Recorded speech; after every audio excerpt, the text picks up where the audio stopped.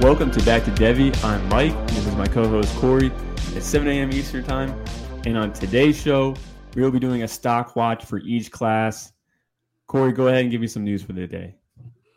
Yeah, so hitting midweek here, there isn't a whole ton of news to talk about. But if you watched the games last week, we actually got to see some freshman quarterbacks for the first time, getting some good playing time. Clemson quarterback Cade Klubnik came in for a struggling DJU. And Connor Wegman at Texas A&M came in for Haynes King, who actually got injured in the game. Neither of these guys really looked great. I mean, I'd say that it was really the run game that ended up winning that game for Clemson. I don't think Cade looked particularly good or better than DJU in any way.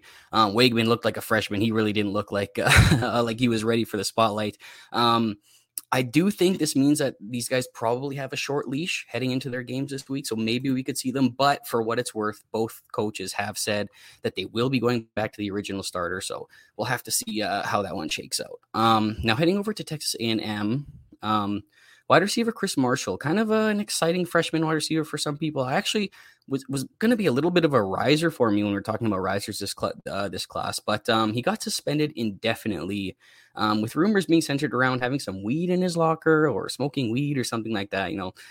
To me, this is 2022 at this point, right? This really shouldn't be an issue anymore with this thing, but that's a conversation for another day. I'm not going to open that can of worms right now. I'm in Canada, so obviously it's legal here, so I'm all about it. Heading over to Alabama, wide receiver Jermaine Burton. He had a video surface last week that looked like he may have hit a Tennessee fan, looked like a woman. There's been some question of its legitimacy. He did end up playing last week as well, and Saban did throw some support behind him and actually let him play last week. So we'll have to see if anything really comes of that, if there is truth to it, if there isn't. But this is just another kind of ding to Jermaine Burton, who's had kind of an awful year from what we've been expecting. And last but not, go ahead. He's listening to too much Chris Brown. Those Chris Brown hits. Yeah, seriously, he needs to calm down. But heading over to Ohio State, this is just one thing I just want to talk about quickly. They had another running back injury with a guy named TC Caffey going down. I'm not sure who that is, but regardless, what this actually means is an old Devi heartthrob of mine and some of us out there by the name of Diamante Trainum, who went over there to be a linebacker, is actually taking full-time reps at running back again. I don't know if this is going to add up to anything, but I've still got a roster or two where this guy is sitting there just in case anything ever happens again. Maybe next year he gets a chance. Maybe he gets a chance this year. I don't know. I don't know what's going to come of this. I just thought it was pretty cool to see that maybe he's going to be playing running back again. But that about wraps up news here for midweek. Make sure you guys are following along on the C2C YouTube channel and the podcast feed. These guys are going to keep you up to date on everything you need to know heading into this week's game. But taking a look at last week, Mike, you had some reactions you wanted to talk about from last week's games. Yeah, I want to talk about two here. One is going to be a name that I don't think anyone's really talking about. It's not like super hype. I want to bring up Samuel Brown V from Rutgers. He's 6'1", 220. Rutgers just sent Isaiah Pacheco to the NFL. Not that I ever thought that he was a Devi asset, even in the offseason. Look, too, media at the NFL, when they put out those clips in the offseason and they get all of fantasy Twitter hyping up those pieces, like they just honeypotted them into liking their players. Dude, those media guys got to feel good. They got to be giving each other high fives, and they need to get bonuses for that type of stuff. That stuff is hilarious. Yeah. That stuff's hilarious when they get the community like that. Anyway, Samuel Brown has been growing in the snap counts here. He's taken over the lead role as a true freshman here for Rutgers. He's not exactly efficient. Last game here, he had 30 during those snaps. He had 28 attempts, 101 yards, and 1 touchdown. That's 3.6 yards per attempt. So he's not really efficient. He's not breaking off big runs. He's up to 86 attempts on the year, and his longest run is only 20 yards. So not exactly a dynamic athlete. These stats here are not dynamic. But I just wanted to note that this guy's getting the full run. He got the full workload. Corey just found out that he got injured, right? Corey, you want to talk about that for a sec? Yeah, no, I was just looking it up quickly before we got on the show here. It looks like he sustained some kind of foot injury last game. He did say that he thinks he's going to be fine. Schiano says head coach Greg Schiano says that he's got some things to work out with the doctor still, but it looks like it's not going to be a long-term thing. So hopefully we get to see him coming back pretty soon here. I mean, like you said, anybody making an impact as a freshman is probably noteworthy and somebody to keep eyes on. Yeah, he's got some pass catching too. He's got 5 targets on the year, 4 catches for 17 yards. He's about as elusive as the World War II tank, you know. So like he's just a guy, but like definitely someone you want to keep your eye on. The next guy I really want to talk about here is Jake Garcia. Had a lot of hype going into, I want to say, last year. I know a friend of yours, Brandon Lejeune, loved the guy coming out. He got it running here this week with TVD going down to injury. Now they're saying it's injury. Maybe they're just protecting his ego because he might have just been benched. But he's a name to look forward here. He might be the new starting quarterback for Miami. If not, maybe next year. So he looked good to start off, and then he just like threw like 3 picks. So, but Jake Garcia, he just might be the starting quarterback for Miami moving forward. And he's an exciting guy to watch. He looked really good as a recruit. So we'll see the field if he can get the rest of the year going on. Now, Corey, ready for the meat and potatoes here? Let's do it, man. Let's talk some stock updates. So we're going to go by class here. So we're going to talk 2023 first. Quarterback risers to start off here. And I'm not huge on. I'm just going to say Bo Nix just because he's the flavor of the week for fantasy Twitter right now. Like I said, there's a new quarterback every week. It's Bo Nix week this week. Been looking good compared to what he's done at Auburn. I mean, go figure that Auburn's just a pit right now of just killing talent. So he's got out of that system. He's looked really good. I think he's more of a CFF asset here, but there's definitely going to be guys hyping him up going up to the draft. Might even go to the draft maybe. You know, might stick around another year. The guy I really want to talk about, is Michael Penix, quarterback for Washington, transfer from Indiana. Always had an injury history. He's like 6'3", 200. I think he's a really good mover, especially for his size. He's a really good mover. He's been good. And like I always say, I'm not like a quarterback evaluator. So I was looking up his advanced metrics here for his adjusted yards per attempt. Like he's over the magic line that Jarek's got here on the website. He's hitting over 9, which is like good. So I think I've been watching him enough, and I've been like really nervous about saying this. But for me, I want to say Michael Penix is my QB5 for the 2023 class. Might be named to watch. Might be a nice like mid third round pick in your rookie drafts coming up because he's going to be like a day 2, maybe early day 3 guy. But what are your thoughts on either one of those guys, Corey? So just starting off right where you left off there with Michael Penix. He was a guy that had a lot of excitement kind of early on in his career too at Indiana. If anybody has been following me for a while or just is familiar with my work, I used to do a podcast, Debbie Dispensary, way back in the day. My co-host, a guy by the name of Doug Skolnick, not really in the space anymore, unfortunately, but he was huge on this guy. He even had a nickname for him, something to do with lefty. I can't remember because if I'm correct, I remember he's a left-handed quarterback, but he was very big on him, and it was exact same thing, always just getting injured. Always just never being able to really reach his potential because of those injuries. So this year he's staying healthy. He's in that new Washington offense. He seems to be doing really well. I personally still have to go and kind of watch the tape. I mean, these guys play those late Pac-12 games sometimes that I really don't stay up for a lot of the time. So this is one of those guys that's on the list for me to kind of go and take a look back at. Now going over to your other guy, Oregon quarterback Bo Nix here. I mean, I don't really know what to do with this. I really don't. Like, I think what he's done this year is definitely puts him back on the draft radar. I mean, at one point I was worried he's not even going to get drafted anymore with all those boneheaded mistakes he was making back at Auburn. But this year, like something is just clicking for him, right? I mean, we're looking at a 70% completion percentage, which is 10 points higher than any previous year he's had. I think he's topped out at 60 every time, you know. And we do see some of those flashes of old Bo Nix sometimes, you know, some of the bonehead decisions, some of the bad interceptions. But I was taking a look at PFF. They actually only grade him with 6 turnover-worthy throws. I mean, that's less than C.J. Stroud. That's less than Will Rogers. That's less than Anthony Richardson. So I don't know if that really means anything. He's throwing the ball about as much as these guys. Well, maybe not Will Rogers. I think he's probably somewhere up around 300 and some attempts by now. But I don't know if everything's just coming perfectly together for him here at Oregon. And, you know, he's starting to work out some of those bad instincts. But it's definitely worth a study and maybe a look once the offseason hits because, you know, he's got the pedigree. He's got a little bit of that dual threat ability if he can ever capitalize on it. I think this puts him on the radar to be drafted. But I don't think that I'm going to be the one drafting him. You know, I'm still just going to let whatever happens with him happen. I mean, if guys want to take the chance on that, that's fine. But he's going to be one of those guys that I'll be staying away from after seeing him for the past 3 years or whatever. Like, yeah, it's nice he's putting it together this year, but that's not really going to do it for me. But it's nice to see. It's nice to see. For my guy, talking about a quarterback riser, I just have one here, and I just think he's kind of interesting. I'm going to talk about Utah quarterback Cameron Rising. He's actually a pretty decent prospect at one time. I believe he committed to Texas, had offers from most of the major programs in the country, Alabama, Ole Miss, a bunch of guys like that. He's 6'2", 220 pounds, so he's got that like nice stocky build for a quarterback that which you like. Completion percentage hovering around 60%, close to that 70 mark, which continues to get better year after year. It was 62 last year, 51 as a freshman, so we're seeing increases like that. He's a rushing threat as well, which you like to see. He's had at least 60 yards in the last 3 games to go along with 6 touchdowns over that 3-game span as well. So he's adding a little bit of a threat with his legs as well. This is a guy that is a 6-year player at this point, redshirted twice, and then suffered a season-ending injury in 2020 after 1 game. So he's really only had the 2 years on the college level, and there is some noticeable improvement from year 1 to 2. So this offense as well, Utah's offense, has a lot of pro-style concepts. A lot of snaps under center, deep dropbacks and rollouts off of play action. So he does have a little bit to work on mechanically. Needs to step into his throws a little bit. You tend to see him lose a little bit of velocity down the field because he doesn't do that. This was something actually that I saw with JT Daniels, quarterback over at West Virginia, used to be at Georgia, who I'm a big fan of. He always losing a little bit of velocity on those deep throws because they're not stepping into it a little bit better.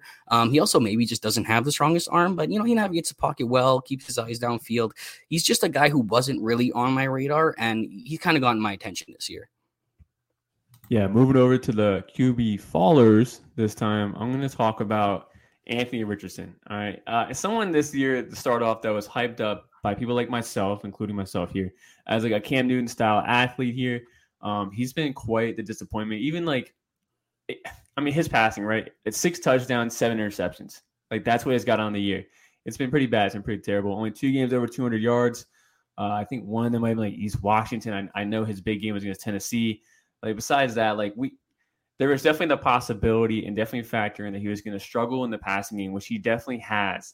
But the fact that he's struggling with the rushing game too, 6 rushing touchdowns, right? Another 4 fumbles. He's got fumbles to his touchdowns. He's the best player on the other team as well. So it's been kind of disappointing for him as a quarterback here. It's been quite the letdown from someone that was going to be a top Konami code quarterback going into the NFL. Now it looks like he doesn't know what he's doing at all. He really doesn't. He's super turnover worthy on the ground or in the air. He's definitely going to go back, obviously, but he's a huge faller. Yeah. Any more comment about Anthony Richardson?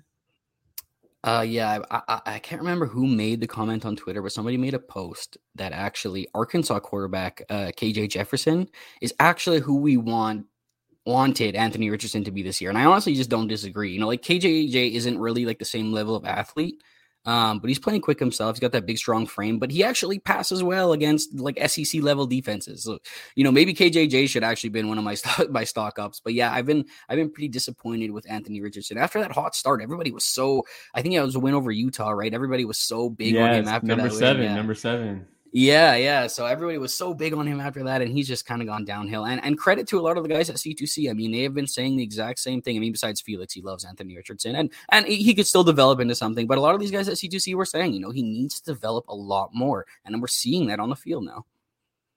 Yeah, for sure. And the next guy here for me, it's going to be Cam Ward. Now, I'm only thinking the expectation was kind of lofty for him, including myself. He was another guy in that upper bracket of maybe he's a top 5 quarterback, maybe he's a first rounder this year. I think me and Corey talked about him a few weeks ago, talking about how he has instinct levels that are just you can't teach. I'm still on that. I still think he has the tools for it. But he was someone that struggled passing down the field at the FCS level. Now he's in the FBS, and that seems to be carrying over. I think he's taking more shots downfield, but he's just not there yet. But definitely need to watch next year. But as far as the 2023 class goes, he'll definitely not be coming out. That's for sure. Yeah, I think that's the main thing is I'm almost not even considering him for the 2023 class anymore because I think he needs another year. Everybody knows he needs another year. The right guys should be talking to him and tell him that he needs to stay another year, work out those kinks, put a little bit of better play on tape, and look forward to 2024. Maybe be that next guy that'll step into that group for the 2024 for us. I don't necessarily disagree either. It's the expectations were a little too high coming into the year. You know what I mean? This is a guy who's coming from FCS, coming into a P5, not even jumping into G5 or anything, straight to P5 level defenses right away. Extremely raw guy. I have seen improvements Like you were saying with the instincts, he has pushed the ball down the field a little bit more almost every week. He's getting a little bit more comfortable, but I think it's been a little bit of a slower process than some people were hoping for. He hasn't become, this smash start, like multiple touchdown, over 300 yards every week type of guy that maybe some people were hoping. But, I see some things there to be excited for, and I'm still looking out for him. He's still on the radar, but I didn't really pay those high prices that everybody was paying. So I'm just kind of looking forward to what he can do next year. I just got one faller for you guys here in the 23 class. I've talked about him a little bit before, and kind of beating a dead horse on the poor guy here. But my quarterback here is going to be Devin Leary out of NC State, and I know it's a little bit unfair now. I know it's a little bit unfair. The man while he's down. He got injured, but it's not even about the injury, right? He was even before the injury. I just wasn't impressed with anything he was doing before, right? I mean, people were ready to crown this guy as like the next new face that was going to pop up in the first round, maybe, that we weren't expecting. I wrote him up for the Devy guide. I wasn't overly impressed with what I saw. I felt he lacked throwing anticipation. His arm strength only okay, not great. And I mean, his numbers this year were down considerably. I mean, he might have regressed, if anything. Only passed for over 245 yards one time this year. He had 11 touchdowns to 4 interceptions over the beginning of the year there. Finished with a PFF grade. I'm saying finished because I think he might be done for the year, but I don't think that's confirmed yet. But he's finished with a 70 PFF passing grade, which puts him right around like Penn State quarterback Sean Clifford. So very not grading out well as well. So this is a guy that I'm pretty low on, and I'm going to just continue to be low on. Yeah, didn't they have like the number one like returning offense from last year? I'm talking about like they didn't lose many pieces. Yeah, they had like a lot of people coming back. Everything was set up for continuity. Everything was set up for him to have another great year, or even progress on his numbers from last year. And seeing the regression, for a 6-year guy as well, is something that's not what you want to see. Let's go on to our next position group here. We're going to talk about wide receivers. I'm going to talk about Rashee Rice, right? No one's really talking. People still really aren't talking about him in a Devy capacity. People weren't talking about him before the year starts. I'm a broken record here when it comes to SMU assets. But he's someone that I think going into the year I had is like around my wide receiver 10 to 15, like in that range, probably in the back end of 15. He's moved up into like my wide receiver 7 right now, wide receiver 8. So he's someone that I like to be a wide receiver 2 for NFL offense. Not exactly, again, a huge asset that you want to do a weekly starter on, but I think he's someone that can find a roster, stick around, maybe get that second contract, and maybe even step in when the starter might not step in when they wide receiver 1 for the team has to go down. I think he's someone that can step in there. But Rashee Rice is a wide receiver riser for me. Gain the volume here at SMU. I'm sure he's going to be a Senior Bowl invite, and so he's going to get a lot of looks from over there. Yeah, and I love his size. Isn't he like 6'3", 205 or something? Like he's got a great build to him. I did a film review with Brandon Lejeune as well on Rashee Rice. He's very high on him as well, just like you are. I think he's got him as a top 10 wide receiver as well, somewhere in that 6 to 10 range as well. So, very easy guy to root for. Hopefully, he gets a little love at the Senior Bowl and gets turn that into some draft capital. Now I'm going to talk about a guy formerly of LSU, now over at Nebraska. I'm talking about a guy named Trey Palmer. He transferred from Nebraska this year, and he's honestly just been on fire. And I mean, I got to credit some of this call early in the season to Colin Decker, who was very high on Trey Palmer, was very high on the transfer. And I think that he's smashed these expectations out of the park so far. He currently has the number 4 receiving grade in the country from PFF right now. And he's the highest rated Power 5 wide receiver, which is like he's blowing up right now. He's a high 4-star guy, tested in the low 4.5s of the 40-yard dash as a recruit. And I would guarantee when you watch him, you already know he's faster today already. This guy's 6'1", 190 pounds, so right in that new trendy size area for wide receivers that the NFL likes. I mean, last week already, he went over 200 yards, 237 yards, and 2 touchdowns to be exact against Purdue. Last week. I know Purdue isn't the greatest defense, but he's still a big play threat, can line up outside, lines up inside. I think he's second in the Big Ten in receiving right now behind Charlie Jones, who plays for Purdue as well. So I think he's got a sneaky shot at some draft capital, given the pedigree, given the production this year, and the overall lack of kind of like eye candy the rest of this class has kind of given us to this point. It's been kind of a disappointing year for these guys. But I know I was talking with you a little bit before we started our show today, and you were kind of questioning if Trey Palmer is even a Devy asset. Yeah, I know I am. I haven't exactly dove into his gameplay at all. I think he's a little inflated, but he's had against Purdue, against Indiana. Like those are his 2 over 100-yard games. And Purdue's got a pretty good defense, in my opinion, or whatever. But he's someone I need to study. Wasn't he like a former 5-star as well? Like he was a pretty highly rated recruit. 4-star, I think. High 4-star. I think like 95 rating. So he was right up there. Okay. So probably a top 10 wide receiver in his class.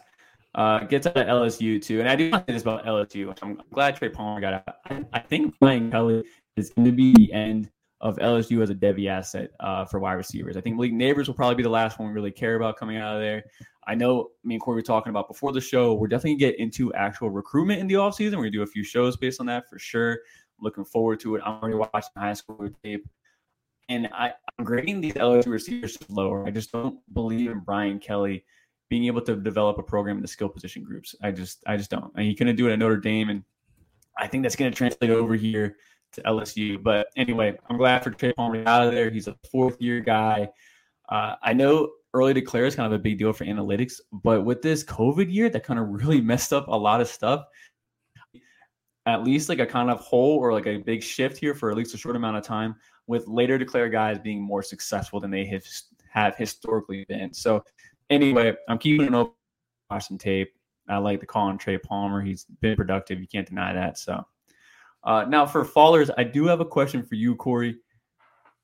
Let's talk JSN. JSN's been hurt. He came back for a little bit. We're talking about how he may have re-aggravated his injury and in a position where they just don't need him to play through this. Is JSN going to be a faller for you, or what do you think his NFL future looks like? Yeah, I find it really hard to say someone isn't hitting expectations due to injury. He's kind of been battling the hamstring. There is kind of the issue, of course, that, people argue that he's only the slot guy. There's some questions about his athleticism as well, but I'm personally not ready to move him down yet. I mean, he just came off the hamstring injury and everybody's talking about his playing time last week and didn't do anything. But I mean, that's a really tricky injury to come back from.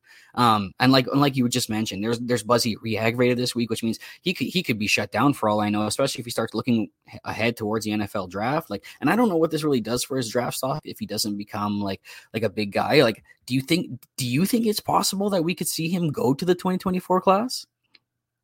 No, I think he's going to get the bag now. I mean, he knows there's talent behind him. Not that he would depth chart, but I think he's going to be kind of pushed to go out. I think he's still going to have that first round grade. I definitely don't think that's going to happen. Maybe he drops from the 10th overall pick to the 20. Maybe even better because he might get some better teams to be on rather than the earlier guys there. So I'm not really too worried about it here. For the rest of the year, for example, I think he'll have to show up at the combine for sure. He can't sit out the combine where maybe he could have before, and then no one really is. But this is one of those cases he'll have to come out to the combine. What's kind of the funny thing though is the fact that there is some athleticism questions. You almost wonder if not going to the combine would be better for him. If he's going to run in that 4.6 range or whatever, maybe it's just better we just think of this guy as Cooper Kupp and be done with it or something. Someone who's going to operate from the slot, be really good at it. I personally think that he could play outside still, so I'm not even ready to say that. But I wonder if the people will tell him, if he's not going to run a great time, maybe it's not the best idea. So there could be a lot of open-endedness to his profile come draft time, especially if he doesn't test, he doesn't do his pro day, he doesn't do nothing. I don't know. It's hard to say what's going to happen, but he's still going to hover in that tier 1 wide receiver from even if he ends up a day 2 pick or something like that. We've seen lots of talent come from day 2. We know the talent that's there. We've seen it last year. So I'm not panicking just yet. That's a great point though. So if we look at David Bell, for example, right? We all knew he wasn't an athlete, and he goes, I think it was before he went, he was projected like a mid-day 2 or mid-second round guy in day 3. I don't know if JSN gets to that level because it's Ohio State. It's Brian Hartline. But that definitely is a very interesting question, thought-provoking here. Now, I did just do a trade involving JSN. I just want to know your opinion on here. You didn't get to hear it yet, so I'll get to see some real live reaction here. I'm not a competer on the NFL side. I traded Chris Godwin plus recruit. Oh man, this includes recruits. I guess. Let me just. Would you rather Chris Godwin or JSN going forward? Situation and everything. That's a tough one because Godwin's probably that's what I'm saying. Godwin's probably gonna see a lot of turnover there. It's hard to see if he's going to be really good. How old is Godwin? He's going to be 27 next year. He's 26 this year, isn't he? I think so. I believe so. He's 26, 25. So yeah. Yeah, he's getting there. My first initial reaction, which I don't think is the way your trade went, by the way you're talking, but my first initial reaction is if I was the Godwin owner, but this is C2C, right? First, let me clarify that. The C2C or Devi? This is C2C, and just for the recruits, just so you know, I got my wide receiver 1, the wide receiver 1 going to, and then I got the tight end 1 who's uncommitted, but he's going to like USC or Georgia. And then I also traded the actual official 24/7 wide receiver 1, Zachariah Branch, who's going to USC. It's on the smaller side, but he's definitely a Jalen Waddle type of athlete for sure. No, that's a fine trade. Yeah, my first instinct obviously is when I hear that, I think that there needed to be a little bit more added to JSN in order to reach Godwin. It sounds like there's a little bit of a balance there. I know Zachariah Branch is kind of exciting too, a little bit of a smaller guy though as well. But yeah, it sounds like a decently fair trade to me. Honestly, I'm not surprised by one way or the other. I mean, there's a lot of upside with JSN still if he becomes that young guy for you that can be on your roster for years to come. Yeah. All right. Let's move forward here. Let's talk about some actual followers here. We just kind of discussed JSN Open. This one's gonna be really easy. I'm gonna go with Jermaine Burton. Obviously, Jermaine Burton hyped up. You guys kind of know the story. We talked about it weeks ago. Super athlete from Georgia. Reports out of looks silly, and this is from the Georgia defense that pretty much won them the national title last year. That whole narrative goes over to Alabama. We think it's going to be the same as Jameson Williams because they have a certain number 1. Clearly, Saban didn't like the current wide receivers on the roster. He's pretty open about that, and just has done nothing but fall on his face about it. This thing with the fans, he's doing his Chris Brown's impression, I guess, on the sidelines. Mm-hmm. So he's a huge faller. He's not even in my top 10. I know he's an athlete. I don't really care about athletes going to the next level if they have no production. This guy does not have I really think that he can separate at the NFL. If he can separate now, I don't think he's going to separate the NFL level. It's that simple. And I think he's just going to get a chart. That's it. Yeah, this was a guy that obviously I had a lot of hope for. So I just want to formally issue an apology to anybody who has drafted him off of my analysis. I hope that if you were listening to me, you also have a little Condre Miller and Raheem Sanders shares that you're basking in. But oh, excuse me. So at least you have that going for you. But I'm very sorry about Jermaine Burton. I mean, it's just been downhill since he's gotten there. I mean, it's honestly been downhill since the freshman season. He's never really replicated those flashes he gave us there in that year. Yeah, so. And then I need to do my apology too. I'm sorry. I had him as wide receiver 4 going into the year. And just how Corey Offset with his successes. I hope you guys picked up Caden Prather. My wide receiver like 5 for that class or 6 for the 24 class. Anyway. You're giving away all the goods, man. I'm gonna talk about a little bit of Caden Prather later, but anyways, for this now, my faller for this class, I'm going over to Penn State. And I'm talking about Parker Washington, and this one was a little bit tough because there's a good track record of guys making it at Penn State, being productive. A lot of these guys were very productive in their final years. Whether you're talking about Chris Godwin that you were just talking about, or Hamler or Dotson, and we kind of hope that Parker was going to be that next guy to step into this role for 2022. Unfortunately, that hasn't really been the case, or at least hasn't looked as flashy as it has in the past. For what it's worth, he is leading the team in receiving, and I think he is leading the team in receptions as well. Last time I looked, I think only by like 2 catches or something like that. So he is starting to at least, be the top guy there, but that only amounts to like just under 400 yards, and he's only got 1 touchdown through this whole year. So it really hasn't been what we kind of expected.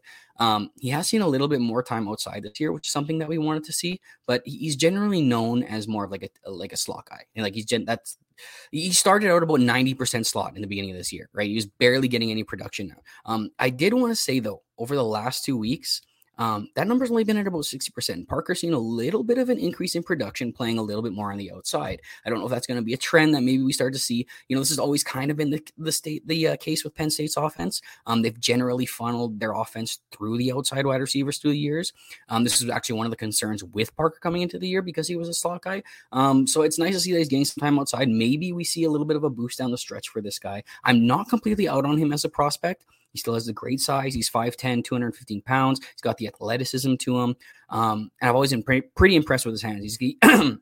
Excuse me. He's got some incredible hands, made some incredible catches through the years, but I just don't think that he's met the top 10 wide receiver expectations that we had for him coming into the year, and for that reasons, he's a faller for me. Yeah, I like it. Same, echoing everything Corey just said. I'm with you too. And he was definitely inside my top 10 too going into the year, and I actually have no idea where I have now because I'm pretty sure I like immediately dropped him out of like my top 15. But this class has just been. The top is still solid, but then like after that, it's just a huge pile of meh. It really is. It doesn't feel like is the top even solid anymore? Like, man, I don't even know. I don't even know. Butte, like we love the idea of them, but they're not showing it, so it's hard. You're kind of like banking on old past years now. Almost the Rondale thing, man, where we put so much on that freshman season with Rondale. It's a group where you're not feeling good about your second round picks and rookie drafts unless you need a running back. But yeah. All right, let's go into running back rises.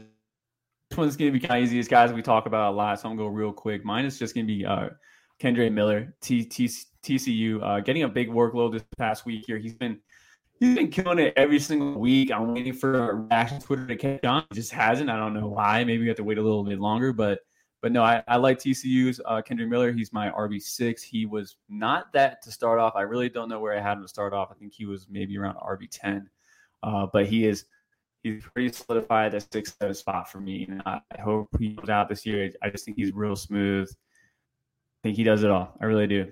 So, yeah, I think the only thing that I'd really like to see from him, we mentioned a little bit before, is a little bit more of a receiving profile. But like this offense just doesn't pass to the running backs.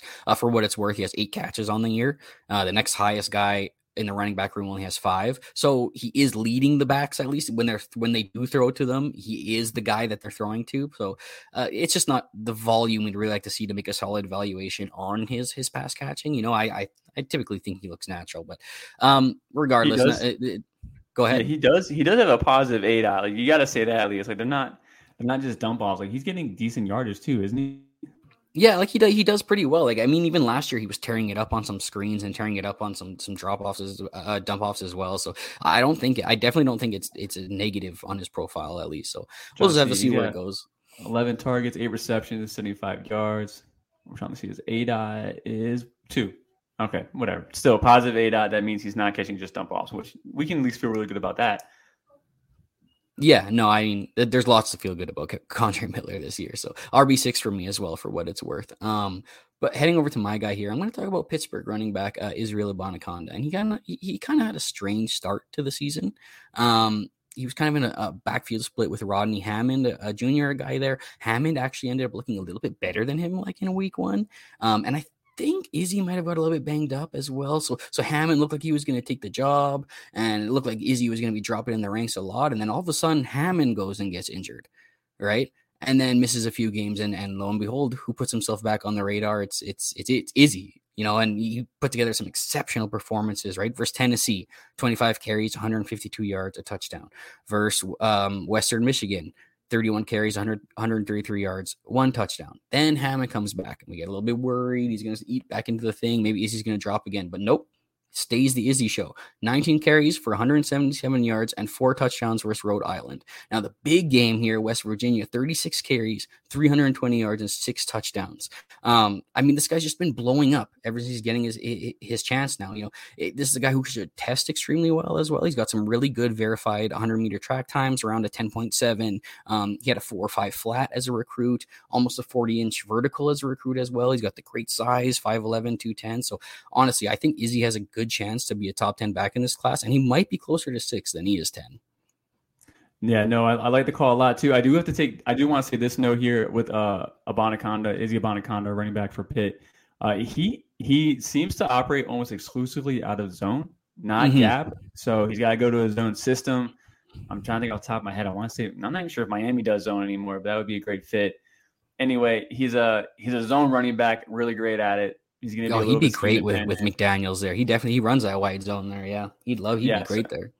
So he's going to be kind of scheme dependent at the next level, and I'm not sure. I think that might be a knock on his profile where he's not going to be too versatile. But anyway, yeah, I like him a lot. Love his tools. Let's go into the running back fallers here. Now, obviously, I care a lot about size, and I don't even consider guys that are small. There are some prolific smaller running backs out there. But Devin Achane, for me, has been kind of a disappointment this year. People were hyping him up as a top asset here. He's just, I don't know. I watched him the other day. I really did. I turned on some film. He looks less explosive. He looks less decisive for me too. He's a really poor blocker. I mean, he's really poor. I might not like Blake Corum, but I do think Blake Corum is actually a really great pass blocker, similar to Kyron Williams, honestly, the way he was blocking. So Devin Achane, I don't think he has much of a future in the NFL. He's small. For being his size, he's not breaking away huge runs like the way he used to. Because now the defense is going to focus on him because they don't have another running back there at Texas A&M. Like they can lock down whatever few options A&M has because Texas A&M's just dumpster fire right now with Jimbo Fisher and all that. Anyway, so Devin Achane, who really hasn't been talked about too much by too many people out there. I don't know where that crowd is from, but I really don't think this guy. I don't even think this guy's in early day 3. Like I think he has to go back. He's definitely going to go back one more year. He's got to. Yeah, I mean, he's got speed though, so I think like when the NFL sees him test with that speed, he's gonna get draft capital. Like that's just something, and it's gonna make people draft him before they probably should. So I think you covered most of the bases here. I have to dive into it too much. I do think I do think he is probably gonna get that draft capital once he gets that speed. Once people see that speed, the guy's gonna be like a 4.2 guy. But this is probably just a guy that the term I like to use for these guys is he's going to be better for an NFL team than he is going to be for your fantasy team. That's why he's going to be drafted high, but that's not the reason you should draft him in fantasy, right? So he's explosive. He'll be good for an NFL team. He's not going to be good for your fantasy team. So I'll move over to my guy over here. And this is a guy that I don't really hear a lot of people talking about, kind of the poor year he's having, or at least the poor last 4 games anyways. And I'm going to talk about Jase McClellan over at Alabama. He's somebody that a lot of people said was prospect. I was excited about him as a prospect. I think I had him at RB4 in the class that year, if I want to say, or RB5, somewhere around there. He had the highest spark score of the class, pretty well-rounded back, good size, good athleticism, and he was going to the powerhouse in Alabama, right? So we should have been pretty excited about that. He was injured last year, came back healthy to begin the year. Now, if you look back, if you look at the beginning of the year before conference play started, he was actually looking pretty good. Some people were even saying he looked a little bit better than Gibbs in the beginning as a pure rusher. Over the first 4 weeks of the season, he was playing teams like Utah State, Louisiana Monroe. He did play Texas, and then he played Vanderbilt. And over those first 4 weeks, he was averaging over 8.5 yards per carry. So obviously there was a little bit something to be excited about. And now we started conference play, right? And I want to look at the last 4 weeks where he's facing teams like Arkansas, Tennessee, Texas A&M, and Mississippi. Now, over those 4 games, he's only averaging 2.8 yards per carry. Okay, and it's not like the workload has been very different. You know, he had 29 rushes over the first 4 weeks compared to 25 over the last 4. Now, I know that yards per carry isn't exactly the stat that we should like hang our hat on for the full evaluation, but honestly, ever since conference play started, the players have really dropped off for this guy. I do think he probably stays another year, so 2023 might not even be the year that we're looking at. He probably gets the first crack of the job heading into the year, but maybe he can clean things up, become the guy, and push himself into the 2024 class. But I'm just a little bit disappointed. He's coming back from injury. I don't know if anything's nagging him as well, but I haven't been overly impressed with what I've seen from Jase McClellan this year. Highly rated hyper athlete, just haven't seen him put it together.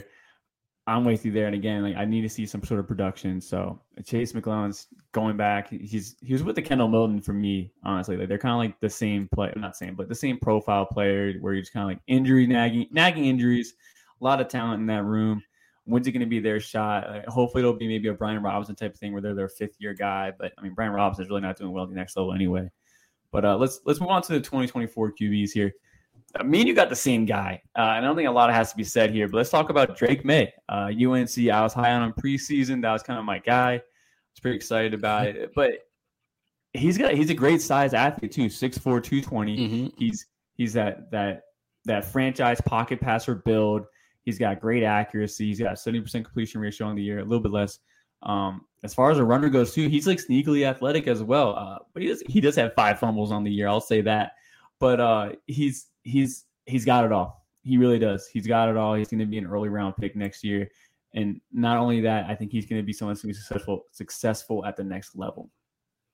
Yeah, I mean, this guy's just been like blowing up ever since he took over for Sam Howell, right? I think only 2 games under 300 yards passing. And I mean, even like you were saying, I mean, this game log: 18 attempts, 14 attempts, 13 attempts, 13 attempts. He's not just like a pure pocket passer. It's 70 yards, 53 yards, 73 yards, and 2 touchdowns. Like, he is getting things done on the ground as well. He's looking good. He's making use of Josh Downs, which I love.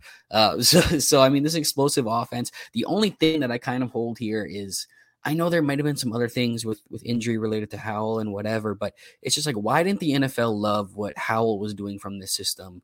And why should we love Drake May more because of it? Do you have any thoughts on that? I just think, I care about physical profile. Howell's like 6 foot, 170. I thought his decision making wasn't great. I thought his turnover worthy plays were a lot higher too. There's just a lot of times where Howell could have thrown the ball away, but he just wanted to be the hero. I thought a lot of the prospects last year were just players that wanted to be the hero. They want to play hero ball. Who's the guy before Jackson Dart at Ole Miss? Matt Corral. Yeah, hero ball Thank king. you. Yeah. Matt Corral. Willis wants to. Everyone's all like, oh, well, he makes one good throw every game, but runs the ball a ton. Like, I feel like a lot of these guys weren't. They didn't have the game manager part of the game down. They couldn't. They're just trying to play hero ball. I think that's what it was. Yeah, I'm not holding it against him just yet. It is something I'm kind of just keeping my eye out for, And when you're performing this well, though, but then again, I will say Sam Howell was a lot better in his first 2 seasons than he was kind of in his last season. Was kind of putting up numbers like this as well. So it's something I'm keeping eyes out for. But you're right. The physical profile looks better. He looks a little bit more accurate. He looks a little bit more quicker with his decisions. So definitely a riser in this class. Yeah, let's go into the fallers now. I just mentioned Ole Miss. I'm going to talk about Jackson Dart here. Someone that you pointed out to me because you were trying to cool down the fire over here on my end, talking about how he only actually had 2 good games. And I'm over here like, yeah, man, there's a freshman that got on the field at a prominent program, all this other stuff.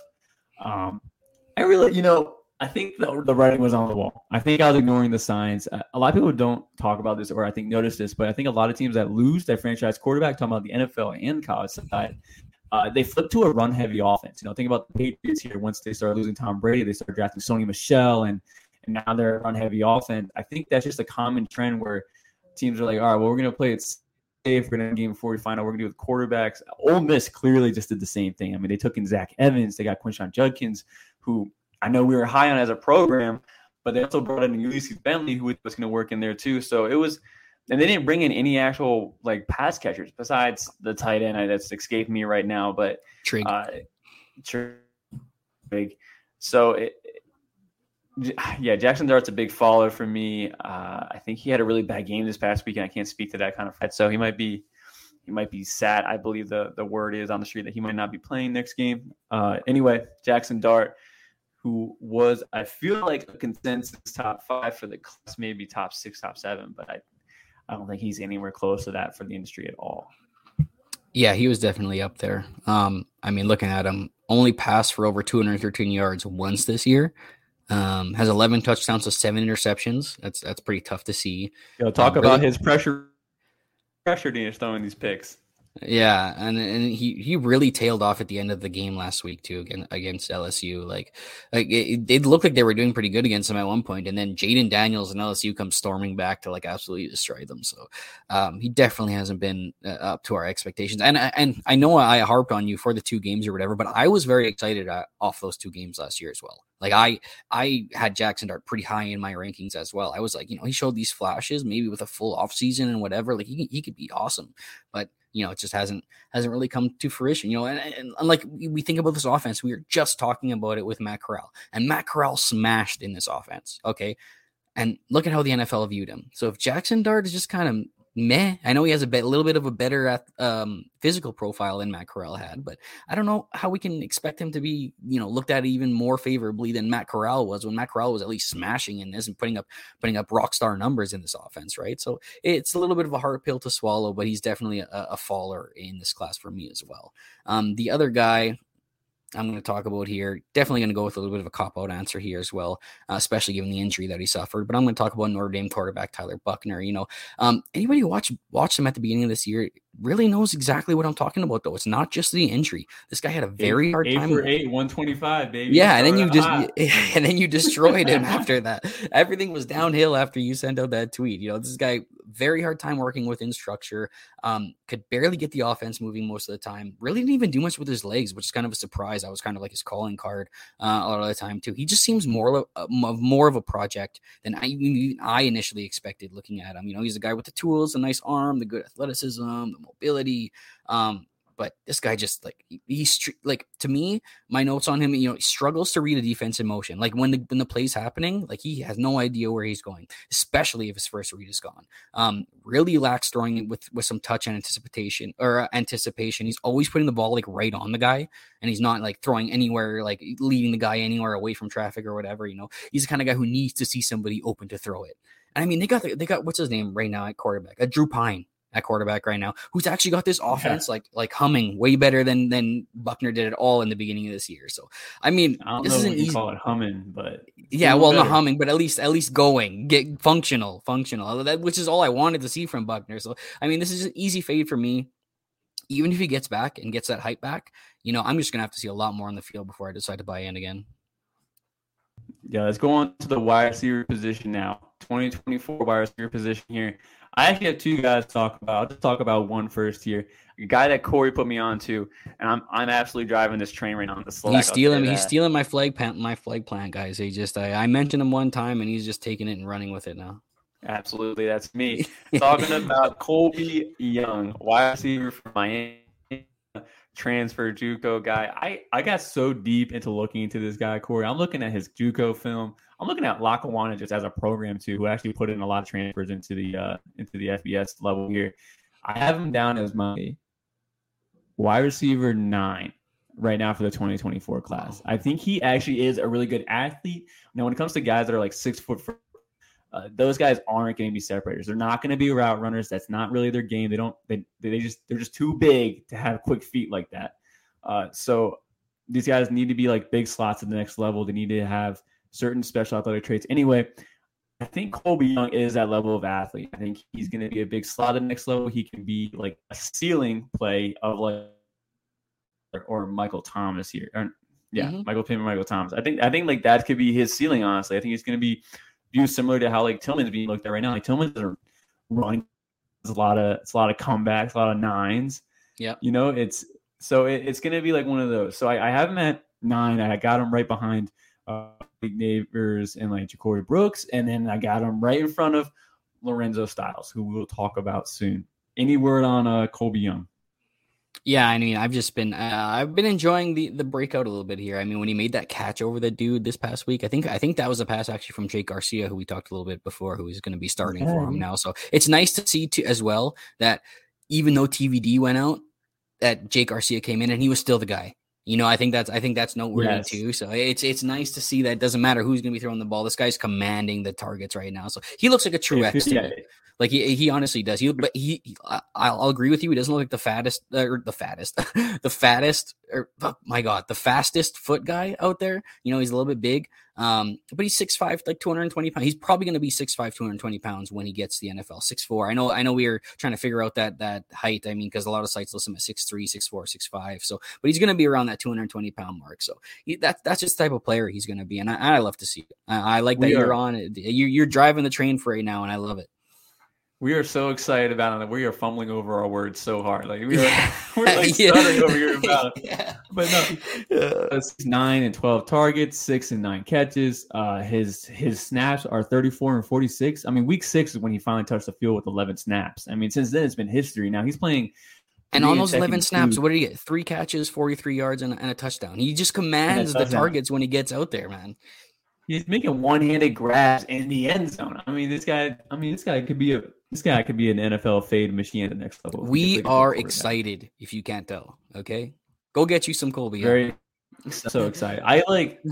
This year's class, right? I mean, Marvin Harrison and Emeka, Xavier Worthy. I think they're consensus top 3. But Bo Collins, I don't know. DJU's kind of ruining it right now. Jojo Earl coming back from love him. You're going to talk about him soon. Malik Neighbors, like, again, I don't know. LSU's kind of burning down to the ground as far as skill positions go. And then Ja'Cory Brooks, who's has a resurgence. Like Colby Young, I think to me has a legit chance to be like the wide receiver 4 come draft time. Now he's not for me right now. I'm pumping the brakes a little bit here, but I am loving what his ceiling can be. I'm loving him. I would have tweeted about him a lot more this week, but I got waivers running tonight, so you guys will be seeing that. It's a busy time. This episode releases. Yeah. I thought I was out of like waiver pickups in the program, and then I found out I didn't, and I saw Colby Young was still available. Dude, I dumped 90%. It's a good thing. It's a good thing this comes out tomorrow and not tonight. Dude, absolutely. All right. Who's your riser before I get to my numbers? Yeah, so you alluded to him a little bit, gave him a little bit of a sneak peek. We've talked about him a couple times, never really super in depth, but yeah, I'm going to talk about Western Virginia wide receiver Caden Prather. I really just wanted to find a different name to talk about in this class because there's not a lot of names that are really showing themselves. Like you were just saying, we've got those top 3 and we don't really have anything else, but I think this guy could be a riser in this class. You know, the dude has great size, 6'4", 211 pounds, pretty nice prospect, kind of an athletic specimen with a lot of raw talent. I wouldn't say he's taken the world by storm this year, but he's become like a main component of the West Virginia offense, right?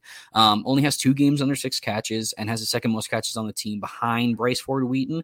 And speaking of Wheaton too, like I don't really think that these 2 guys are that different. Bryce Ford Wheaton was another guy who was a size speed specimen, who we were all hoping would take the next step eventually. I'm still not really sure that's happened for him, unfortunately. And I think he's a 4th or 5th year guy now. So, but with 5th year, and he's still dropping balls out there. He still doesn't look refined, so that's unfortunate for him. But with Prather, I think he's already kind of ahead of where Wheaton was at this point in his career.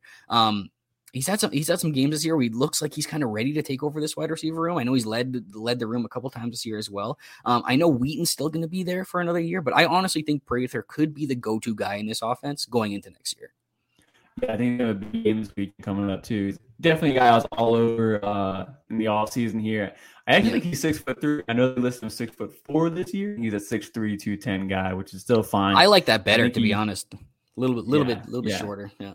I do think he moves like I talked about. He moves like George Pickens, not aggressive, doesn't have that dog. No one has that dog in him like way George Pickens does. But I feel like as far as athleticism goes and the way he runs and just his body's language, moves a lot like George Pickens here. But I love Caden Prather.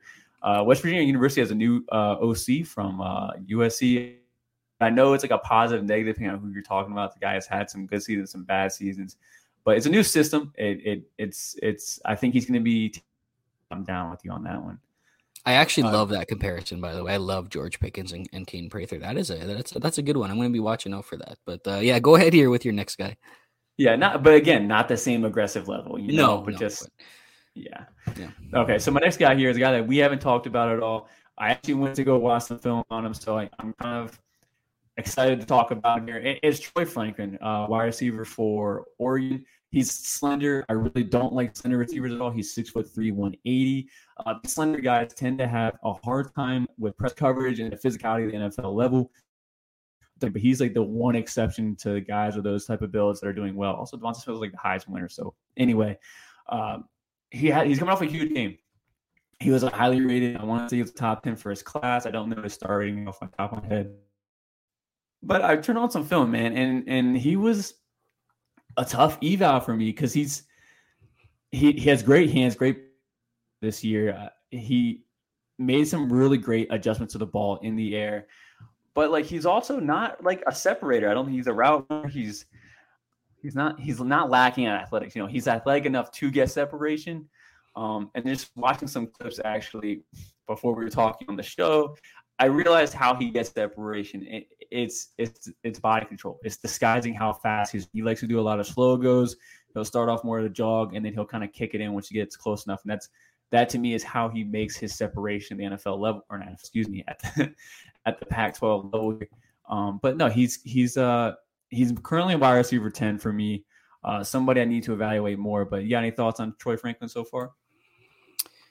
Yeah, no, and just going to the last topic you were just saying there about the speed deception in his routes, I think that's a really underrated part of wide receiver route running that's not looked at enough is that speed deception. Guys like DeAndre Hopkins do this super good at the next level. Guys like Stephon Diggs, I do think that's a really good talent to have, being able to kind of mix up your speed. It throws guys off when they really don't know the kind of speed you have. You know, I do think Troy Franklin is super athletic as well. I was a little bit lower on the guy coming into the year. Now, you look at his game log even from last year, one of my big gripes was that he played so much, but he never took over any game. I mean, we were looking at his game log. What was it? One game over 40 yards, and it was only like 44 yards. The rest were all under 40, 40 yards. Had some ball tracking issues. I pointed out that game too, the bowl game last year, where I don't even know what happened. The ball looked clean. It looked like he could have made a play on it, somehow just lost it, whatever. So I am happy to see now that this year, he's taking over games. He's becoming that number one guy. The hands issue, he doesn't have many drops on the year. He looks like he's tracking the ball a little bit better. So maybe he has a 87% catch rate on the year so far. I mean, which is amazing for a down the field passer. I mean, his ADOT's not short. Like it's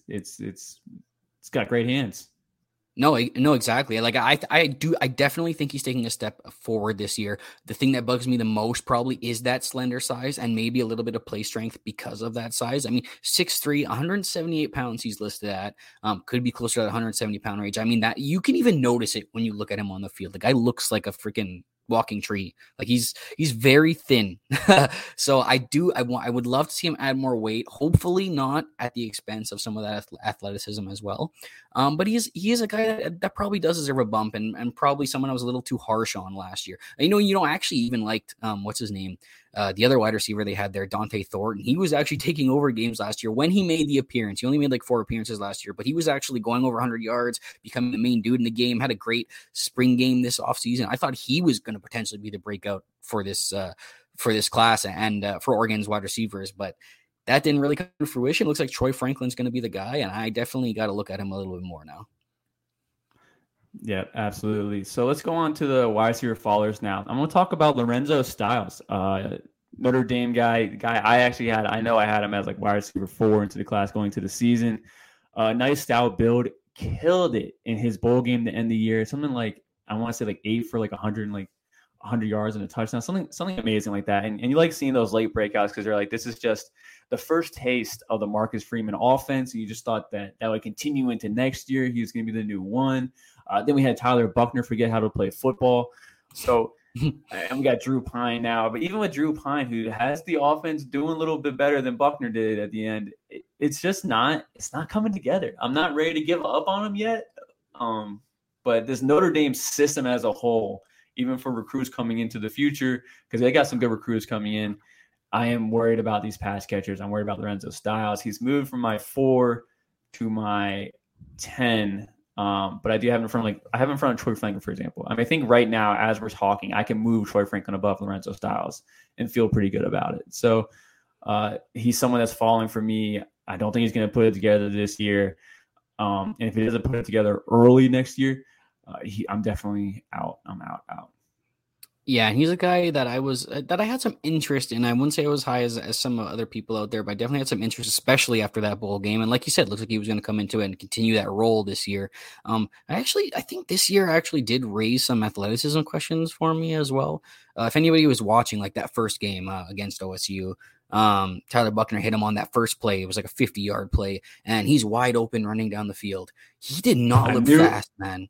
I knew you were going to that. So he did not look like he got caught so fast. The strides did not look long. Like it didn't look like he very explosive athlete. So he might just be like a slot kind of shiftier guy at the next level. But yeah, I mean, like the production this year hasn't really been there either. Last 3 games, 3 catches or less, under 40 yards in all 3 games as well. I mean, it's a tough year for Notre Dame in general, but I can definitely see where you're coming from with that, and I can definitely see moving him down. Another guy that I'm going to be moving down here over at Georgia, and I'm sorry, guys. I know I've done this a couple times talking about injured guys, and it's not necessarily fair.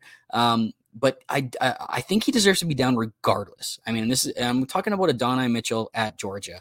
This guy a lot of people were excited for after he stepped up in some key moments last year, made some big catches, highlight worthy catches. I remember even in the playoffs last year, I think even against Alabama in that last game, he made a crazy touchdown catch that like sealed the game. But anyways, like he has that excitement about him. Okay, he's been injured this year and he hasn't really been able to make an impact, but he did appear in 3 games this year. Didn't do much in any of them. Hasn't really made much of an impact when he's been there. I've always found him highly unrefined. Okay, I wrote him up for the Devy Guide as well. I watched tape after tape, a game after game. This guy's a sloppy route runner, man. He's all over the place. The legs are all over the place. The arms are all over the place. He's inconsistent. It almost seems like he's still trying to figure out what to do.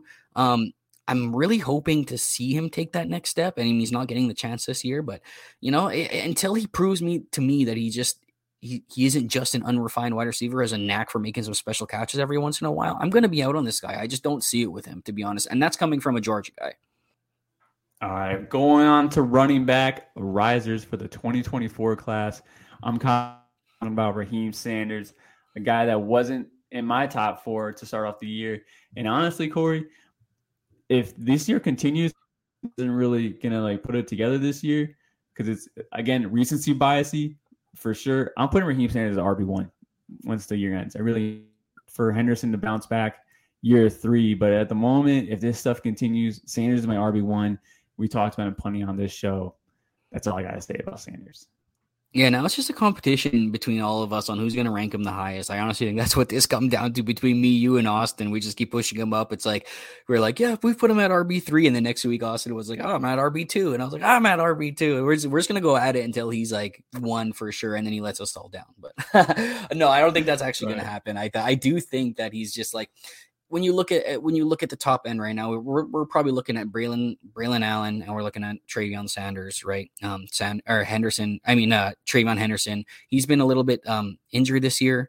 Hasn't seen as much time as we want. He's been a little bit of a split there with Mayan Williams as well, who's looked pretty good. So that's obviously pushing that recency bias down. Braylon Allen, as good as he is, everybody has a little bit of questions about his role at the next level. Can he be that next Derrick Henry? Can he be somebody without a receiving profile or anything like that? Can he be one of those guys at the next level? Because he kind of has that weird, enticing profile, but also one you're kind of skeptical on. Whereas Raheem Sanders just checks all the boxes you want to see. Size, the versatility. We're talking about an ex-wide receiver from high school. This guy actually caught more passes than he did rush in high school. Led his team in receiving in his senior season as well. So I think last year we saw that rawness with him. You saw it in the film that he wasn't really a refined rusher yet, but he's taken crazy good steps this year. He looks fantastic. I know you've always been one of those guys to stay strong with me too. I don't think me and you have ever dropped him out of like our top 13 to 15 running backs once things really got going last year. So I'm just really happy to see him putting it all together. And I know Noah Hills has made this comparison before, but yeah, he's really on that David Johnson / Antonio Gibson type prospect spectrum, with that ton of versatility and that upside at the next level. Yeah, for my guy here, I'm going to go to a guy. I talked about him last week, okay, but that was before he actually went off for this game against against Northwestern here. I'm going to talk about Roman Hemby, who I called Ramon a bunch of times on the podcast last week. I don't know why. His name is Roman, not Ramon, but I'm talking about Roman Hemby, 3-star prospect, 4.6 guy right now, verified, but I think he's going to test a little bit better than that. It's probably just one of those recruitment times that you see. 6 foot, 200 pounds, redshirt freshman.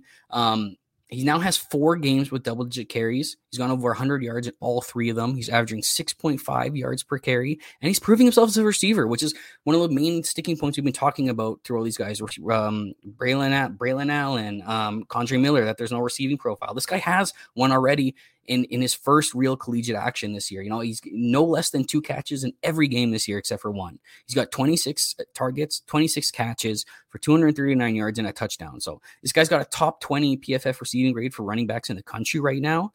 And he really had that breakout game against Northwestern I was just alluding to. First time going over 20 carries, 27 rushes for 179 yards and 3 touchdowns. Okay, so he's putting himself on the map now. So if you weren't in on him before, you probably missed the train now.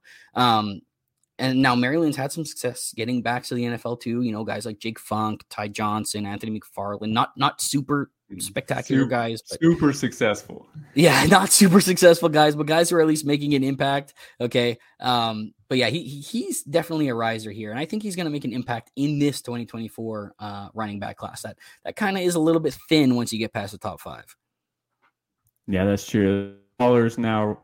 I actually just called an audible here on the show sheet. I changed because I totally forgot this guy existed. That's how far he's fallen. Byron Cardwell. Oh, I was gonna talk about him too, but then there's this whole injury thing, and that feels like a cop out. But I've taken a bunch of cop outs, so you can go ahead. Here's a guy that we were high on. He's got great size. We had great year on too in the off season, talking about how he's running for like 300 yards at practice scrimmages and stuff like that. Oregon's a team that was transitioning offense here. Thought we're going to be seeing a little more of a run heavier approach. Not a lot of faith in Troy Franken that we talked about earlier on because he's supposed to be the one, but like didn't have a good freshman year. Anyway, moving forward, we thought it was going to be a run-heavy offense. We thought it was going to be Byron Cardwell as the one. We had C.J. Verdell get all this volume out of this program. Again, different coaching staff, but same school. So maybe something like that. And, man, he hasn't even touched the field. And I totally forgot what's going on with him. I know he had some injury concerns, but I thought there was even more behind the scenes. But he's just not even touching the field. He's way out there. He was someone that was inside my top 10 for the class. Yeah, I was pretty high on him. I was definitely pumping him up in the offseason as a guy you should maybe look at to target, to trade for or whatever. He looked great in the 3 games he got a chance last year and down the stretch when he was operating as the running back too. Once what's his name went out, once CJ Verdell went out, like you were just saying there, and yeah, it's tough now because there's also other guys stepping in now and looking good. Right there, you're talking about Jordan James, I think, scored a touchdown last week. So it's hard to see, even if you're looking at next year, is he going to be the guy? And I don't know. So he's definitely a faller. That's a disappointing one for me. And I definitely agree with you there. Heading over to my guy, this one hurts too, because this is a guy that's kind of been a little bit of a my guy, I guess, because like not everybody has been in on him as much as I have. And I'm going to talk about Cincinnati running back Corey Kiner. He was a guy I attached myself to as a prospect. You know, I've given this comparison before to some people, but he kind of gave me like Clyde Edwards-Helaire vibes, but he was bigger. So he also gave me some CJ Anderson ping pong vibes, like being able in traffic and bouncing off players. You know, very versatile player as a recruit, returned kicks, caught a lot of passes, elusive in the open field, and he's had some moments. Okay, he had like 100-yard games with LSU, where he was originally last year before transferring to Cincy this year, and I thought he was really going to take control of this backfield that was really begging for someone to take control of it. But I know he's been a little bit banged up, but he just hasn't done what I hoped. You know, I still kind of like him as a player. I wouldn't be surprised if maybe he kind of becomes the guy heading into next year, but the shine is worn off on him. And now it's just kind of a guy that I'm just kind of keeping tracks on, you know, and he's not even on like another 2024 guy who I'm going to mention here as well, who's kind of a faller here. And this is somebody I was excited about in Louisville running back Travion Cooley. Showed a lot of the same things, some flashes in his freshman year, had some good buzz in the offseason as well. And he just can't take a hold of his backfield for whatever chance. And even when they get their chance, they falter. They look better when they're operating as a complimentary guy, you know, like Gio Bernard always looked better. Former Bengals running back always looked better when he was a compliment and when he actually got to start for them. So I'll say that both these guys are my stock downs for the 2024 running back class. All right, let's move on to the 2025 class. These are the freshmen here. We're going to go with quarterbacks. I'm probably just going to speak for Corey and myself here unless Corey has something else to say about it. But quarterbacks, they haven't really gotten a run. He talked about Cade Klubnik in the news. Didn't really look great out there. I am at the point where I'm actively rooting against Penn State and Clemson for Debbie reasons, dude. Just let me see the freshmen out there. We know Devin Brown from Ohio State touched the field. We know Ty Simpson's not going to touch the field. But let me just see some more Cade, some more Drew Aller.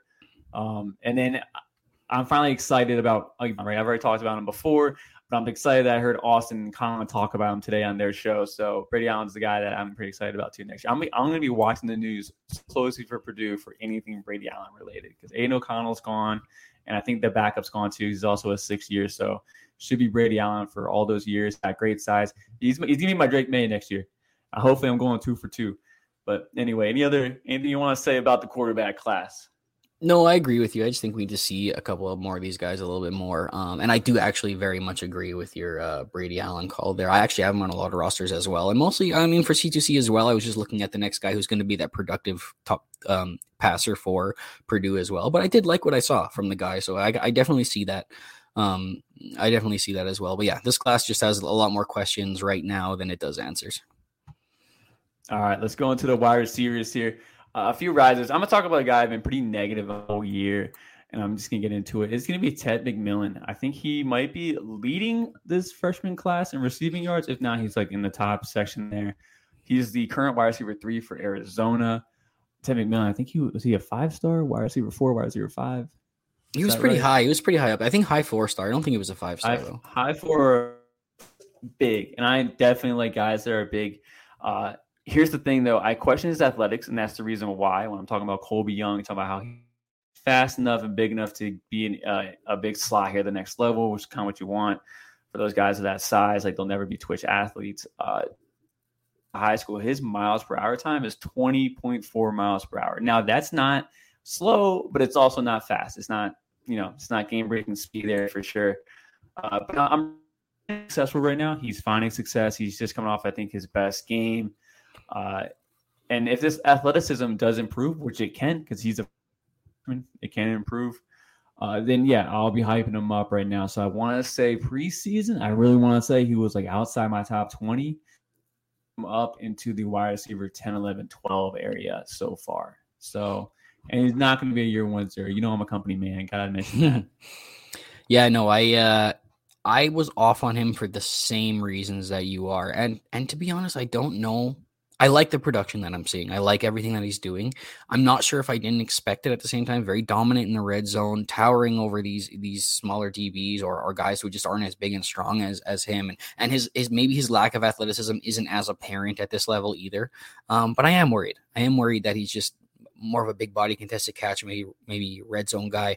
The comparison that I've often made when watching McMillan, this was a guy who was very high in Devy rankings at one point as well. I want to point that out. But it's Auden Tate, and another big guy who it wasn't the fastest, had a knack for maybe getting open in college, making big time catches, red zone threat as well. That's kind of the comparison I made for him. It might be a little bit mean right now. I'm probably gonna have to go see what his tape looks like after watching this year. I love to see what he's doing, but he is a guy that I'm maybe not buying into what he's doing so far. I want to see a little bit more from him for now. Yeah, we can't ignore the production. That's kind of really I'm trying to make note of. Yeah, I agree with that. I agree. I think anybody who does something like this in their freshman season, gets this kind of playing time or whatever, is definitely something that should be on the radar. And just like Auden Tate was, this guy was like freaking top 20 Devy wide receiver way back in the day. So I mean, it's not crazy to think that could happen to him as well. But I'm hoping that he has a little bit more athleticism than Auden Tate did, who was like a 4.7 guy or something like that. So I don't think he's that slow. So let's just hope he's not that slow. A guy that I am high on, a guy that me and you were both high on coming into the year. That's Alabama wide receiver Isaiah Bond. I believe he was yours, but he was my wide receiver 1 of this group that came in. Now, of course, recency bias, and you see guys get on the field, so it starts to change. But I almost think that maybe we should stick to that.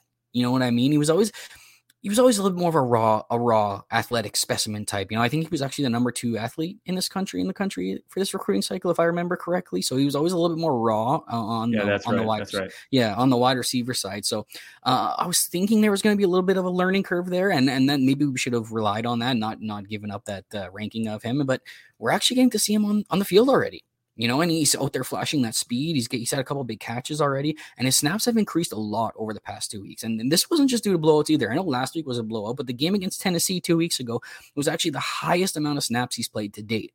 So, and then that's a game where they're trying to come back, they're trying to do something, and they thought they could get a spark out of this guy. So I think his learning curve is already ahead of where I expected it to be. And in a room that continues to look for a spark at the wide receiver position, maybe he can be that dude going down the stretch. You know what I mean? So maybe we should watch out for this guy kind of heading into the playoffs here. Yeah, he was also my 1 in this class. He was raw. Dude, his mom liked my tweet when I tweeted about him, which is pretty awesome. I love that. Yeah, that always makes you like him a little more. Yeah, dude, yeah. He's super raw athlete. He didn't even have that much production here in college, at the high school level.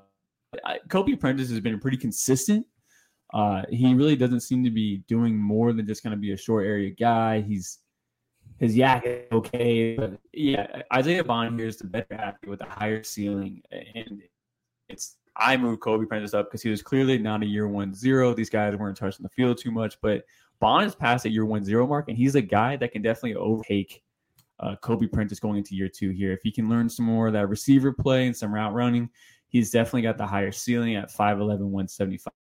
His 40 time is, but it's going to be fast. It's going to be very, very fast. So he's definitely that mold that Alabama likes. I love the call. It's something I want to move up to. My now fallers here. I'm going to talk about Andre Green. Andre Green of UNC, very high in the Debbie community coming in, going to a really good quarterback. We talked about Drake May here. They only have 6 receivers on the roster, and Andre Green is still not touching the field. I made a joke around the offseason that the guy that is starting, I want to say, is J.J. Jones. I didn't even know who that guy was. I had to look him up. I'm like, should I be interested? So Andre Green did get on the field for like 7. Unlike the rest of these guys, like Isaiah Bond, who's now getting more snaps, Andre Green has been losing snaps. I mean, he is not getting an increased workload. He's just turning into the background here. He's currently on the trail to be a year 1-0. I don't think he has a catch on the year so far. As soon as he hits that year 1-0, he's dropping substantially in my rankings. He's already outside my top 10. I think preseason he was my 9 or 10, but now he's like 15, 20 so far. So Andre Green. Yeah, for my first faller, I'm going to head over to TCU and talk about a wide receiver by the name of DJ Allen. Now, this is pretty easy if you guys were in on this guy to see why he's a faller for me. He's just not getting any damn playing time right now. This is a guy I kind of bought in on, even after seeing guys like Matt Bruning, who I respect a lot, talk about him this offseason, and even doing my own research, taking a look at his tape, very versatile guy. Went over 1,000 receiving yards one season in high school. Next season, he was moved to Wildcat quarterback, rushed for over 1,000 yards, threw a couple touchdowns. So this is a guy that I saw a lot of versatility in, somebody that could maybe that could help him get on the field a little bit earlier. Maybe you cook up some gadgets for him or whatever. But I'm starting to think that maybe the fact that he wasn't overly refined at any position is actually more of like a detriment to his development, because he hasn't seen one snap on offense yet. And it's not like TCU's wide receiver room is like full of studs either that he can't play over. I mean, outside of Quentin Johnson, can you even name another guy on this team right now? I mean, it's Savion Williams, it's Tay Barber, it's Darius Davis. It's been a huge committee of sorts right now. And I mean, the other freshman there, what's his name? Kobe Hudson. No, Jordan Hudson. I keep doing that. I do that, man. Why are there so many Hudsons, man? Yeah, Kobe Jordan Hudson. So he's actually getting on the field already, right? So it's not like they won't play these freshmen at all either. So he's just not doing enough, I guess, to really get on the field. So I'm essentially locking this guy in as a year 1-0 already, which isn't great for the profile. He's somebody that I will be keeping my eyes on for, because there is going to be a lot of turnover in that TCU room as well, I believe. But he's going to be dropping quite a bit in my rankings right now, probably outside the top 20. He's off the Debbie radar. I know that I had him lower than the rest of the crew did, but he's a yak guy. He was a yak guy in college, and I love yak guys too. I thought he had a lack of athleticism here, and of course I go to like our analytics team to get some actual hard numbers to see if what I'm seeing is matching. His miles per hour is 20.7. Like it's not bad. Like that's not bad. Yeah, he's not a burner, no. And you know what Hudson's is? Jordan Hudson's 18.4. He is slow. He's slow, and he's getting on the field. I remember that actually, though. I remember that. Yeah. So, and I think big wide receiver guy was saying guys with that too have like a really low hit rate making it to the NFL.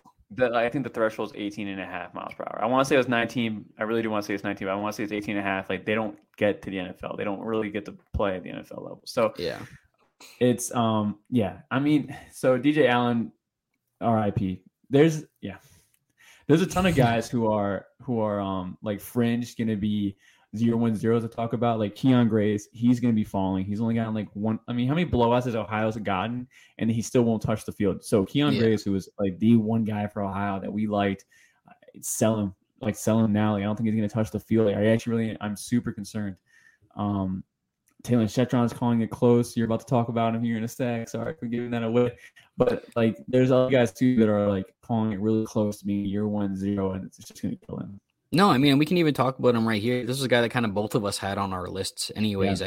He was just kind of under my name anyways, and this is a guy a lot of people were excited about. I was always a little bit lower, kind of like how you were a little bit lower on DJ Allen. He's kind of, I didn't really see what a lot of people saw on tape. He was billed as, very athletic guy. And even when you're looking at, the playing time over at Oklahoma State right now, he's just not getting on the field, and it isn't some kind of like veteran deference either, because they even got another true freshman there that you were talking about with me the other day. By then, what's his name? Steven Johnson Jr. Yeah, got six.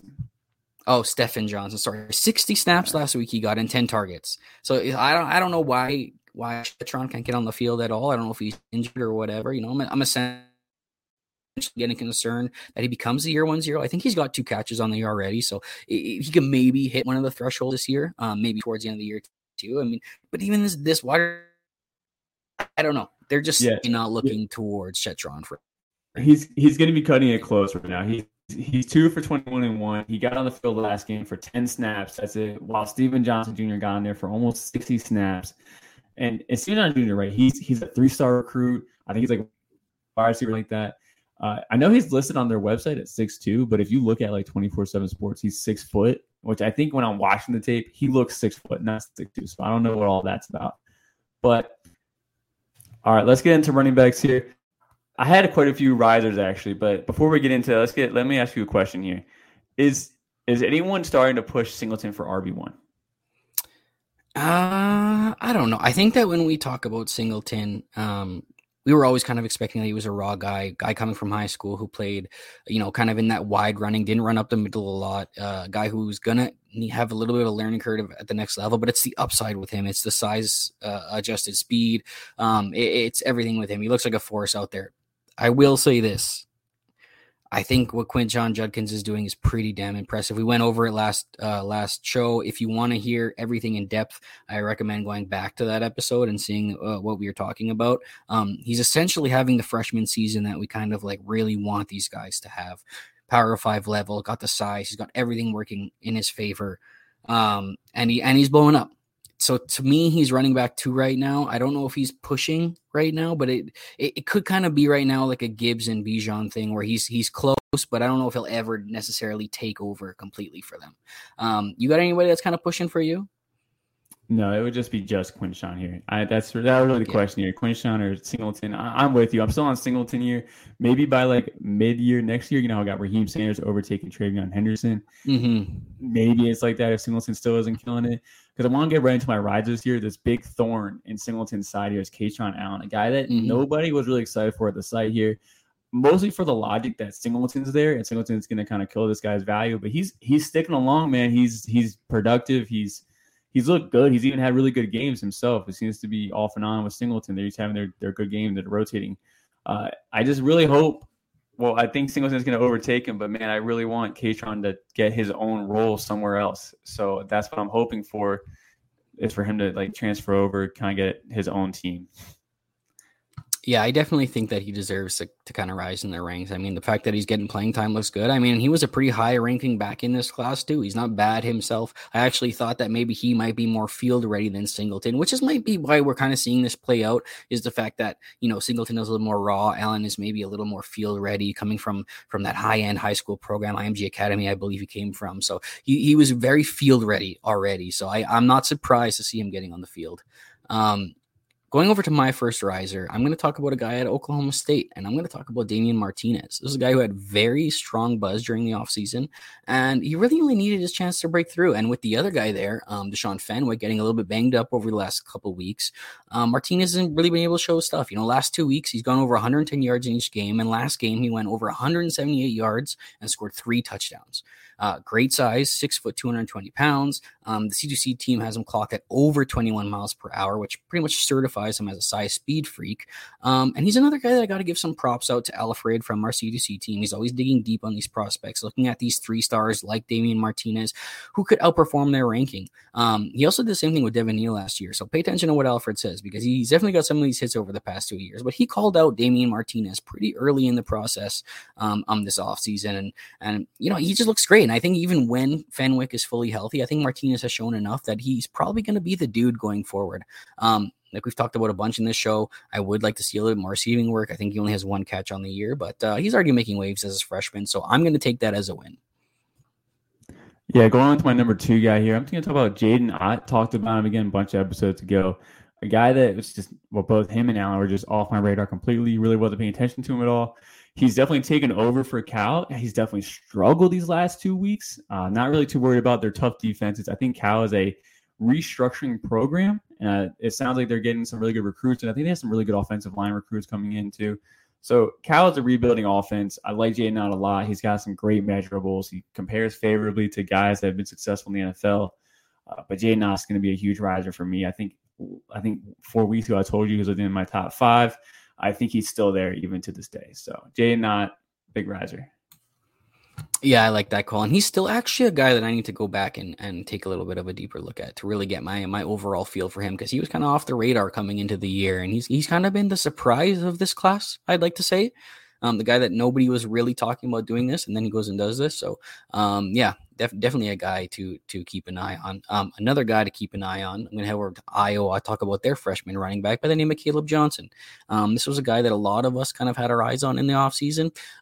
He had that great time tested. I think he was well over 20 miles per hour, and he's 6'1", 215 pounds too. So, of course, you're noticing a little bit of a size trend here, but like me and Mike like to say, we are size biased guys, and when we see the size and the speed link up, that's an automatic something to put on our radar right away, right? So this guy was another relatively high-ranked 3-star, had offers from Iowa State, Michigan State, West Virginia, Wisconsin, so he's a pretty sought-after guy.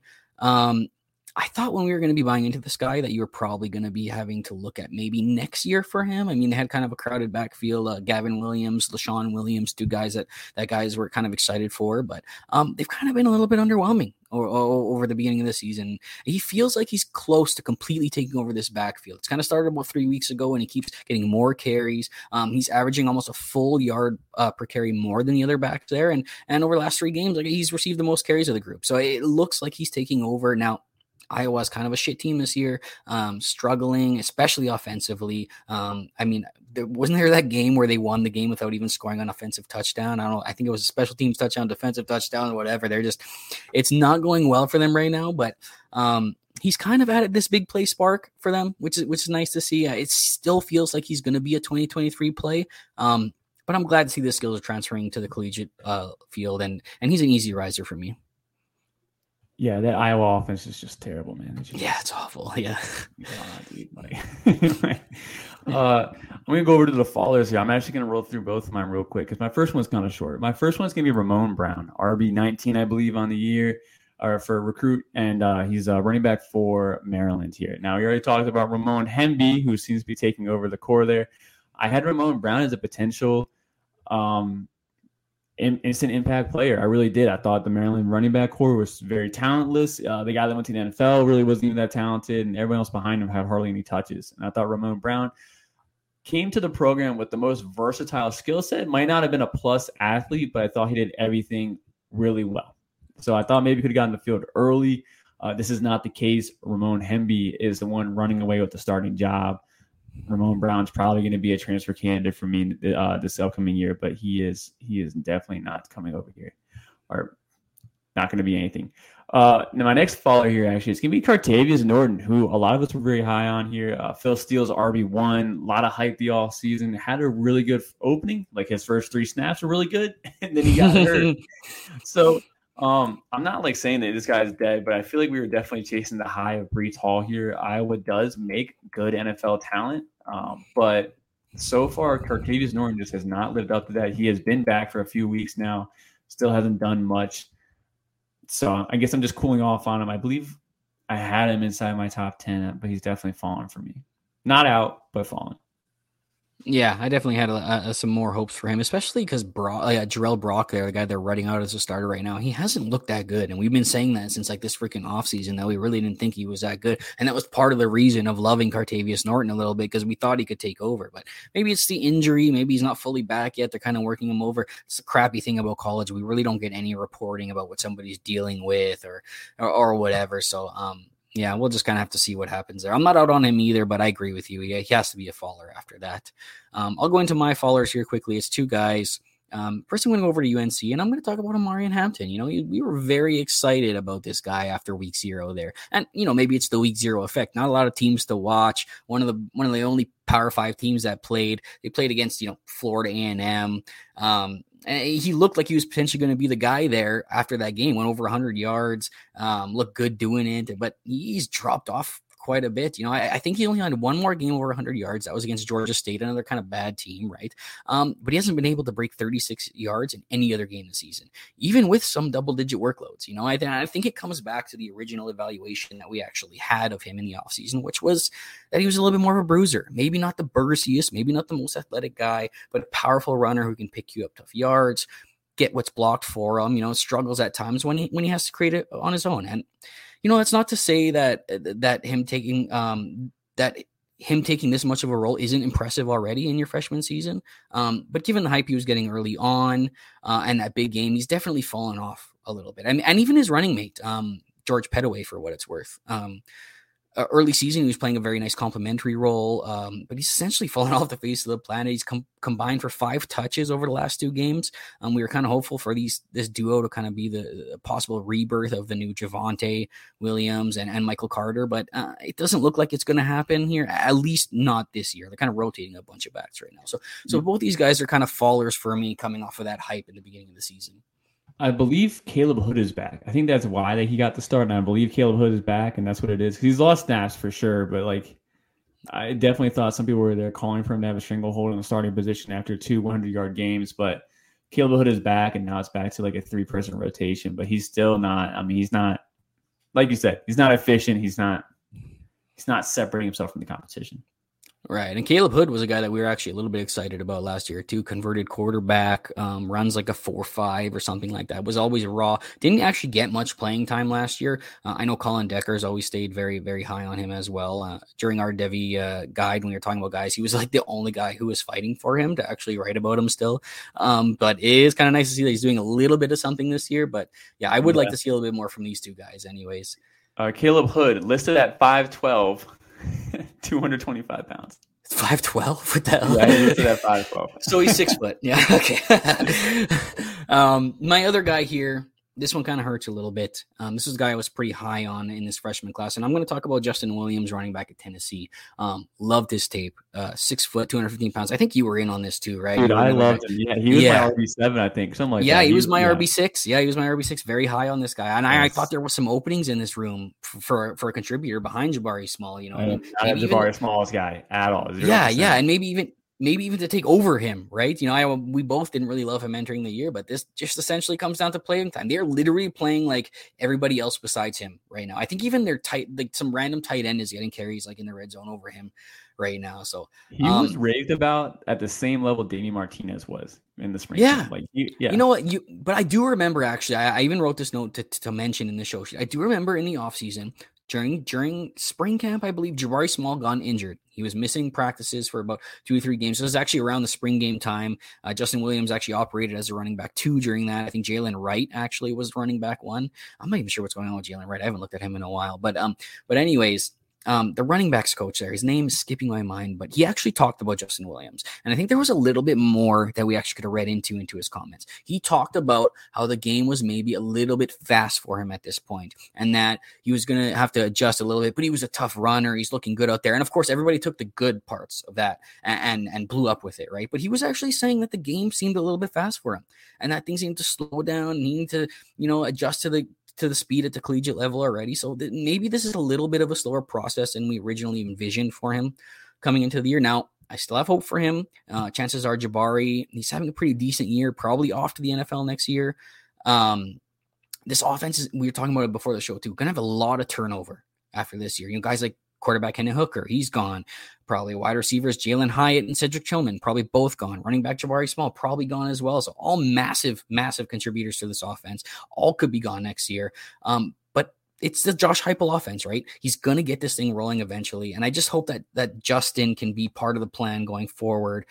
He's probably not going to do anything this year at this point, and not looking like that anyways. I don't know how all of a sudden he's going to claim a big role going down the stretch here, but for me, he's going to be a faller for me. Was probably a top 10 prospect for me, or was a top 10 prospect in this running back class for me, and now probably well outside of it.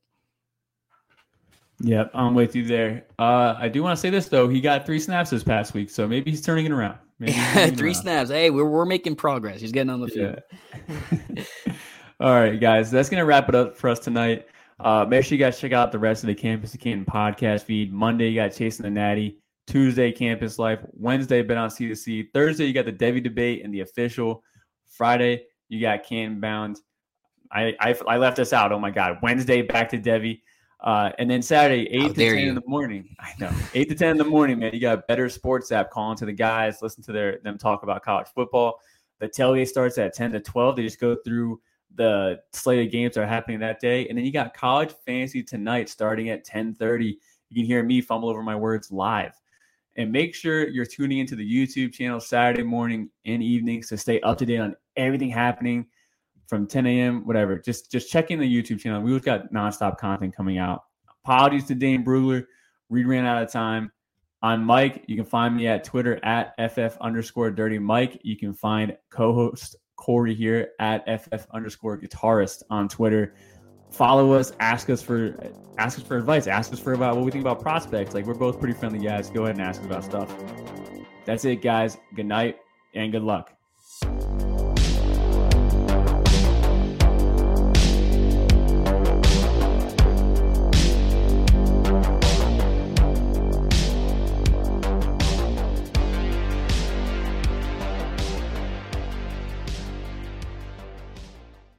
All right, now I got to talk about something. You out here defending Chris Marshall and his weed thing, and then you're going to tell us you have a podcast show from back in the day called the Devy Dispensary. I'm defending him because it shouldn't be a problem anymore.